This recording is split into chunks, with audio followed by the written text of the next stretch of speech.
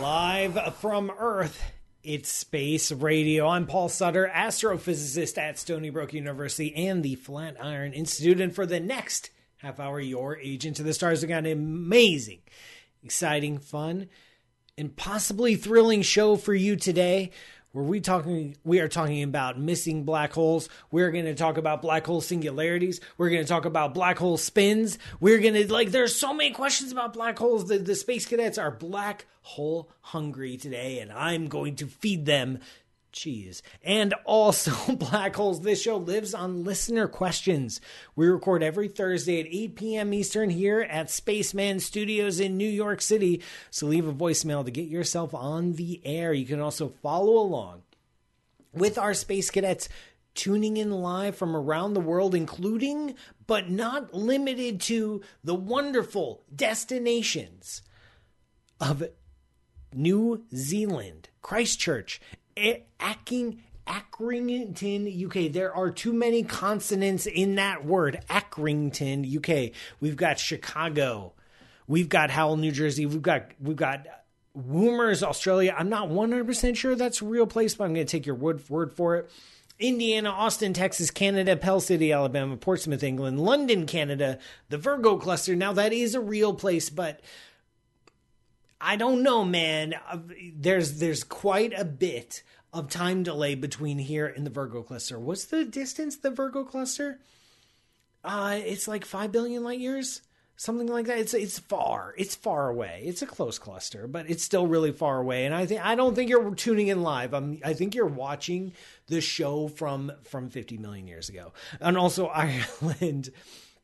All the space cadets tuning in live. If you want to tune in live and join them, that's every Thursday at 8 p.m. Eastern. Go to spaceradioshow.com for the live stream links, both on YouTube, Twitch, and Facebook, and show archives, all the good stuff. And then there's like a magic button that you can use to talk to me. Well, it's not really talk to me. You record a message and I play it on the show and I listen to it and then we answer the question on the show. But that's generally how it works, which is kind of like a conversation. It's a conversation where I do 90% of the talking, which is, if you know me, that's probably like most conversations. Now, Let's get to some news, because there's been some cool stuff. Of course, everyone's talking about the Starship, the SpaceX Starship test. It hopped up and then it landed, but it was on fire while it was landing, and then they tried to put it out, and then it blew up. So, yeah, that kind of is a success. It's up to you. It's debatable. I mean, it landed, and if you were in the Starship, you could have gotten out of the Starship, which that qualifies, right? That'd be a success as long as you're still living. And then it blew up. So they've got some work to do on their Starship. I still think that name is dorky because it's not going to the stars. It's going to planets. But I guess Planet Ship just does not have that same ring to it, does it, folks? It's like the Planet Ship. No, of course it's Starship. But what's wrong with Spaceship? It's going to space. It's definitely going, not yet it's going to space, but eventually it's going to go to space. And so call it Spaceship. Why do they call it Starship? I don't know. It's not going to this. Anyway. Oh, thank you, Nancy. Distance from Earth to Virgo cluster is 65.23 million light years away. I was off by 3 orders of magnitude. What's astronomy? It's close enough. I was right enough for government work and for astronomy. But I did want to mention this cool story that I've been following for a little bit because it's just so funny and fun. Astronomers have lost a black hole. Yes, Space Boat. Bob LeBlanc, one of the space cadets. Let's call it the Space Boat. Planet Express. I like Planet. Oh, that's from Futurama. I love it. That would have been cheeky and fun and in the spirit of adventure. But okay, we'll go with Starship. So astronomers lost a black hole. So there's this cluster, Abell 2261, which I'm showing to the space cadets right now. And it's a gorgeous galaxy cluster. It's a huge galaxy cluster. There's like 1,000 galaxies. It's like 1 million light years across. It's like a really, really, really nice galaxy cluster. Now, we know that galaxies, in general, host supermassive black holes in their cores. And we know that the central galaxies of a galaxy cluster tend to be the biggest galaxy in the cluster. And we also know that the biggest galaxies tend to host the biggest black holes. So we've gone looking for the supermassive black hole that's sitting in the center of this galaxy, in the center of the cluster Abell 2261, and we can't find it.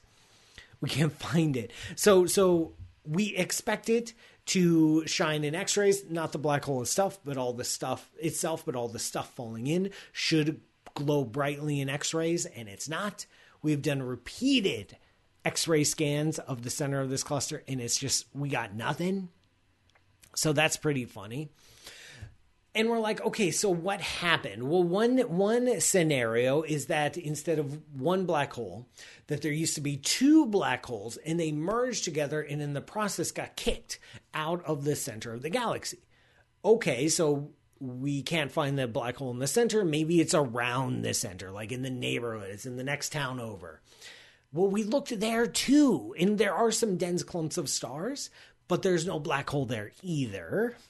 Like, no matter where we look in or around the central galaxy, there's no sign of a black hole.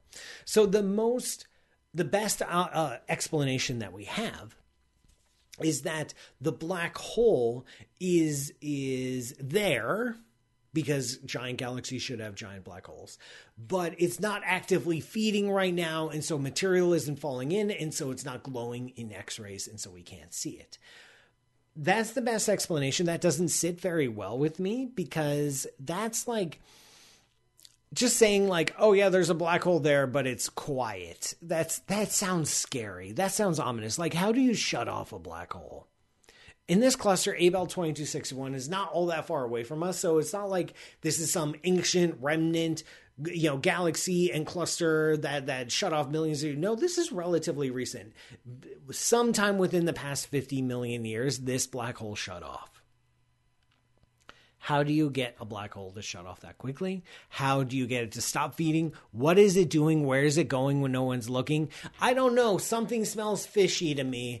I know space cadets are immediately going to start joking that it's aliens, because if you can't explain something in astronomy, then you can always blame the aliens. But maybe alien extraterrestrial civilization blew up the black hole, or they moved it. They put a big rope around it and tugged it out of the galaxy for their own nefarious. Maybe they threw it at us.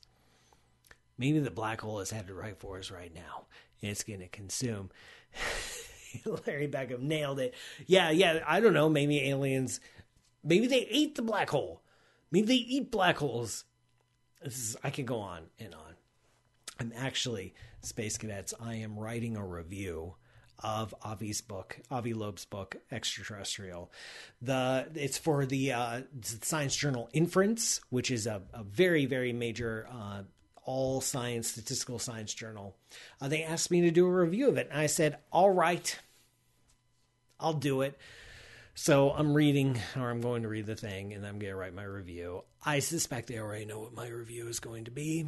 And I suspect what I know, but I'm going to say, I do know that his book does make some good points about how inflexible science can be, and how it's very, very hard to go away from mainstream thought and opinion and carve your own research niche and just do something a little bit out of the box.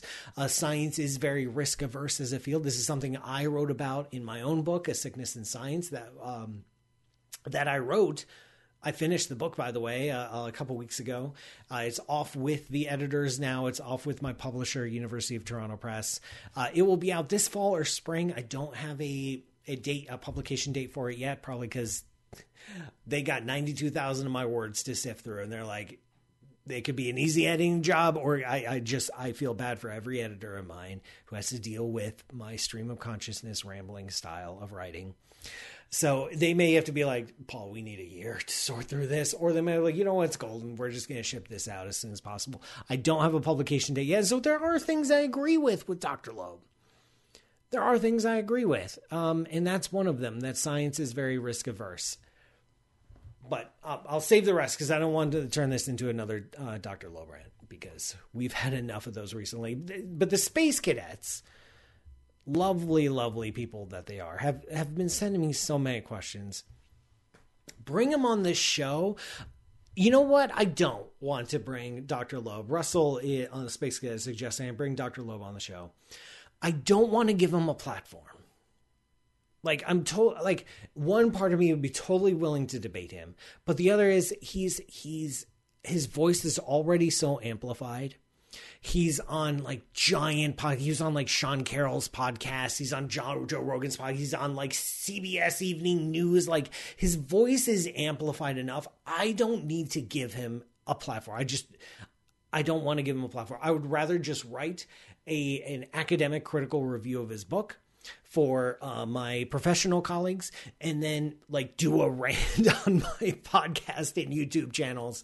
I did a very long video, by the way, talking about his work. It's on my YouTube channel. You could check it out. I think Nancy will pull up a link, because she always does. On the case against, why Oumuamua is not an extraterrestrial artifact. And I don't need to give him any more voice. So thank you for Russell for the nice idea, but I'm going to pass on that. Now, speaking of space cadets, there are so many space cadet questions. You guys have been patiently sending me voicemails for weeks that I've been ignoring, either because I've had guests or I've been going on endless rants. And so I need to show you some love. And so let's go. We're just going to play one. Here we go. Your article on antimatter, possibly on the scale of stars, got me wondering what happens when gravitationally when matter and antimatter collide. First of all, does antimatter act on matter gravitationally the same as real matter does, and vice versa? And if so, what happens when two large masses of antimatter and matter collide? Does the deformation of space-time that they've created just instantly vanish? And if so, what does that look like? Is it detectable somehow? All right, super fun question. John, you referenced an article I recently wrote, I believe, for space.com, that I explored this hypothetical idea that there might be antimatter stars orbiting the Milky Way galaxy. And you're asking, like, what would happen to these stars? What do they do? What's their interaction? They do have the same gravitational interaction with regular matter.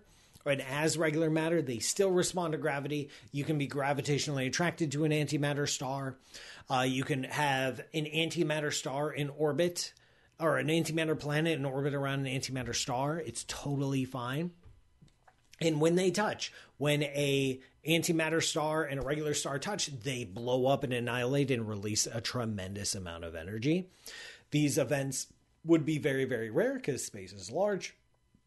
Stars don't collide all that often, and if antimatter stars are very, very rare, we're not going to see them. But it might explain some of the properties of cosmic rays that we observe. We see some high-energy cosmic rays that we don't know exactly where they're coming from, and so we're throwing out some wild ideas. But the basic gist is there. Antimatter and matter respond to gravity exactly the same, or at least they do in the standard model of physics. We've tested this because if they operated differently in gravity, this would help us gain a better understanding of physics, because it's not something we predict. But we tested it. It's totally the same. So moving on. Hi, Dr. Paul. My question is, how do physicists deal with infinity? Ooh, how do physicists deal with infinity? We don't. Physicists don't deal with infinity. We don't like infinity. When infinities show up in our math, that's our math telling us that we have the wrong tool for the job. When an infinity shows up, like the infinity at the center of a singularity, or the infinity at the Big Bang, like that's our physics saying, hey, guys, listen. I know we have a great relationship. We've had a lot of fun together. We've gone on some crazy adventures, but if you want to go further, I'm not the one for you. All right. It's not you. It's me. This is a little bit beyond my comfort zone. This is just a little bit too much for me to handle. I can't give you an answer, and you keep asking the same questions to me, and I just can't give you the answers that you want. So I think it's time for us to part ways as friends before it gets acrimonious, before we start fighting. I'm going to tell you infinity because I am telling you it's time. It's time for us to break up. And you need to find someone else. You need to find some other theory of physics that can give you the answer you're looking for. I just anthropomorphized laws of physics in terms of relationships. Now, I've done a lot of bad metaphors. That was a pretty good one. Infinity is fake news. Infinity scoffs at physicists. So trickstery, it does. Now, space cadets, except in your bank account, if an infinity showed up in my bank account, I honestly would be very, very worried. Now, speaking of patient space cadets, there have been questions rolling in since even before the show started. We've got Russell, space cadet, does altering the spin of one of two quantum entangled particles break the entanglement, making quantum communications impossible? I get variations on this question all the time, because you have entangled particles, like you've got a spin up particle and a spin down particle. You prepare them in a very special state. Can you hear me rubbing my hands together? That's me preparing this very special quantum state. And then you can separate them. And then when you look at one of them and you're like, what state are you in? And it's state up. You're like, oh, cool. I know now, because you're state up, that your partner over here, even if it's on the other side of the universe, is in state down. So it feels like you can start doing some communication. Like, oh, if I start taking this and like flipping it down, up, up, up, down, down, down, up, up, I can do some like Morse code and make its partner on the other side of the universe flip up and down, up and down, up and down. And you can like talk to each other faster than the speed of light. So this doesn't work for exactly the reason that Russell pointed out, is this works on measurements, not manipulation. When I open up the box and I'm like, hey, particle, are you up or down? Oh, you're down. That's cool. That's all I know. If I start reaching into that particle and like twisting it, like I get out my screwdriver, I'm like, hey, particle, can you be up? That's it. I'm just monkeying around with that particle. There's no more entanglement with the other particle. So quantum entanglement is not used for communication. It's used for encrypting communication, because you can tell if someone's messed up with your signal, but you can't use the entanglement itself to communicate. So stop pretending you can. I'm sorry to break the dreams and of a bunch of YouTube videos and a bunch of YouTube watchers, like, can quantum entanglement make communication possible? Faster than light communication? No, it can't. Okay, just stop. All right. Rob Bowman on YouTube is asking, how likely is it, in my guesstimation, that gravity and particle physics can be united? Would it be a crisis for physics if they can't?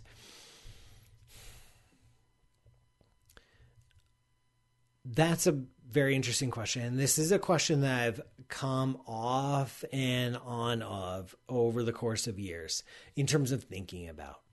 We have this massive problem. We have gravity over here that we describe beautifully with general relativity. And then we have all the other forces of nature that we describe beautifully in its own ugly way with quantum mechanics. And when we try to mush them together so that we have a quantum mechanical description of gravity, everything blows up. We get all those infinities and nothing makes sense. And we've been working on it for decades with like string theory and loop quantum gravity and supersymmetry, and like nothing's working. Not just like, oh, we can't come up with cool ideas and someday we hope to test them. No, it's like we're doing experiments on these theories that are ruling them out. Like our best ideas that we've had for half a century are wrong. And so it makes you start to wonder, is this unification even possible? Are we clever enough? I feel like we might be barking up the wrong mathematical tree. I feel like the solution, I do believe that you can come up with or do hope, let's say that. I hope that you can come up with a unified description of gravity and quantum mechanics. We may not. Nature is under no obligation to have a quantum mechanical description of gravity. Like, we hope there is, because there are obviously regimes that this physical laws could, or understanding and theories could apply towards, like, say, the center of a black hole. Like, the center of a black hole is a real thing, but we don't have the physics to describe the center of a black hole. So we feel like we ought to, because, hey, if it exists in the universe, it exists in the physical universe, we should have a physical description of it, and we don't. So we feel like there's something there that we're missing, but I feel like what will be the unification?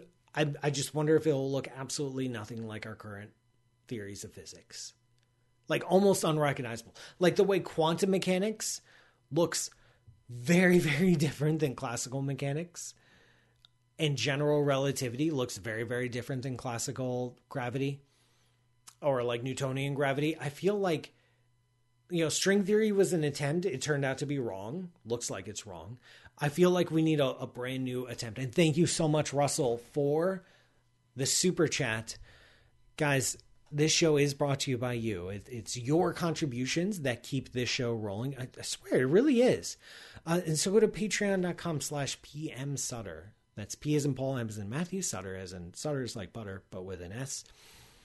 And you can contribute, keep the show going. If you're watching live right now, you can drop a super chat in YouTube where you just contribute a little bit. And that really helps. Every little bit added together makes this show possible. I do want to give a shout out.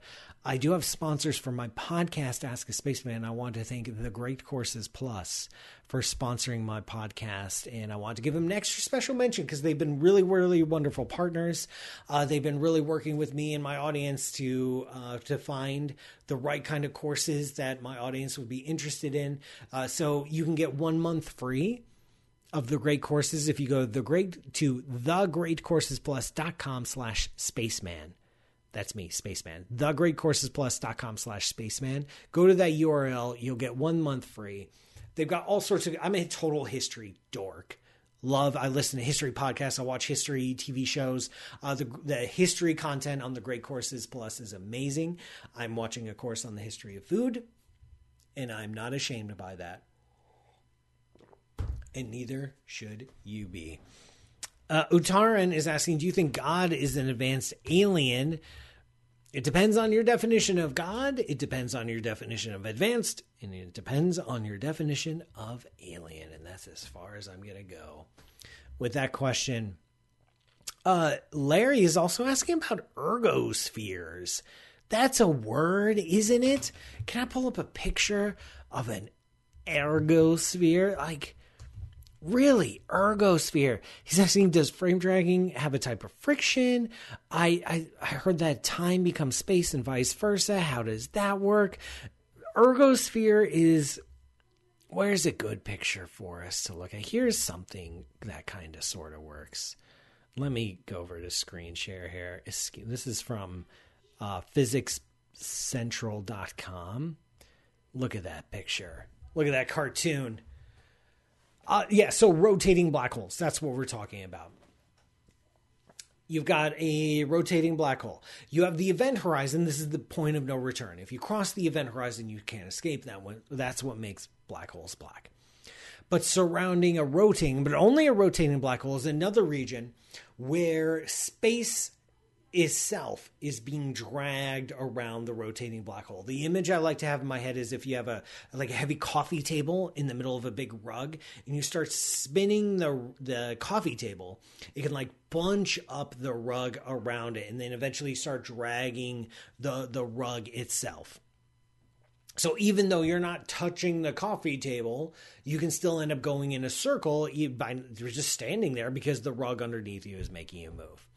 So the ergosphere, that's what it does. It's called frame dragging, which is a really cool term. Frame dragging pulls objects in a circle. You can't help but move. Like if you enter the region of the ergosphere, you will move in orbit around the black hole. You have no choice. Now you can still escape.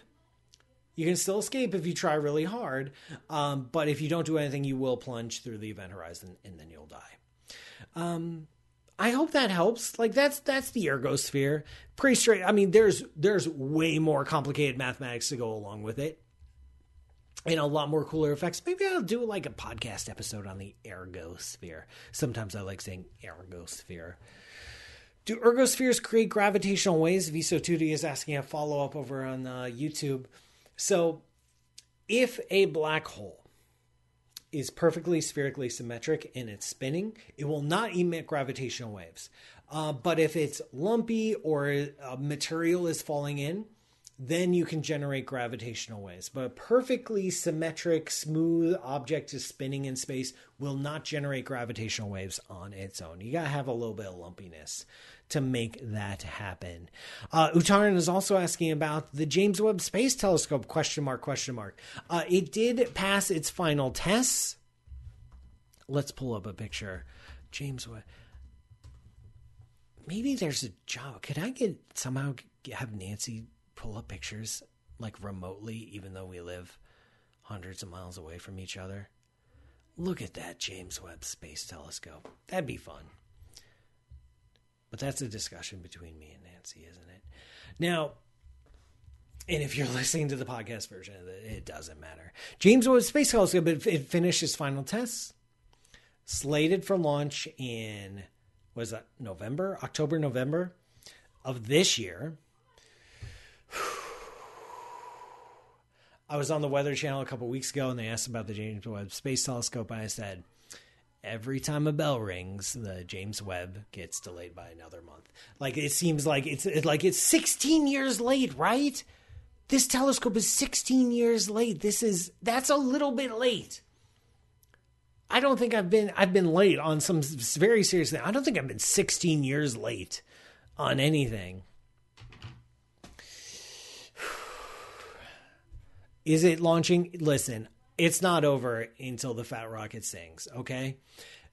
I am not going to celebrate the launch of James Webb until it's at L1, it is fully deployed with its mirror, and it has first light, and the images look good.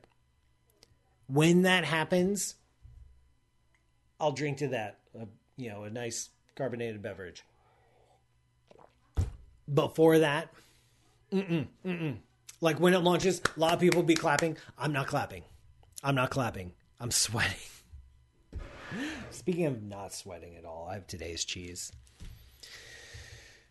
If NASA decided not to launch it, can I have it for my bedroom? I think it's a little bit larger than a bedroom. I'll mount it in my backyard. I'll do that. NASA, if you decide that JWST is just not going to launch, just call me. Listen, I do a cheese every week. Our cheese sponsor is Dom's Cheese, DOMScheese.com. They are wonderful. They are magnificent. They are good to me because they give me free cheese. And today's cheese is Tom St. George. Thomas St. George. Now, it's like St. George and the Dragon. It's named after that. It has absolutely nothing to do with it. Except like in the legend of St. George, the villagers, to appease the dragon, would feed the dragon sheep.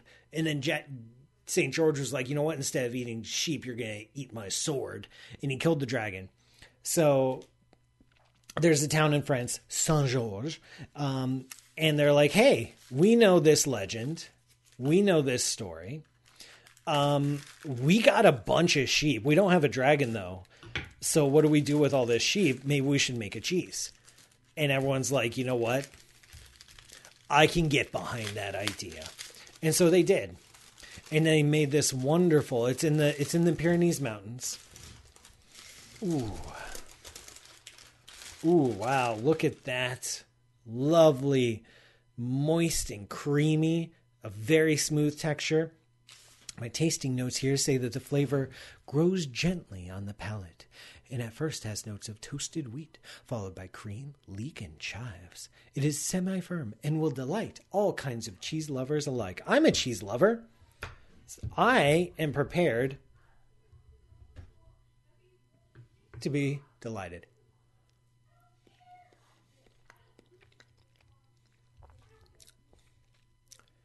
That is just pleasant.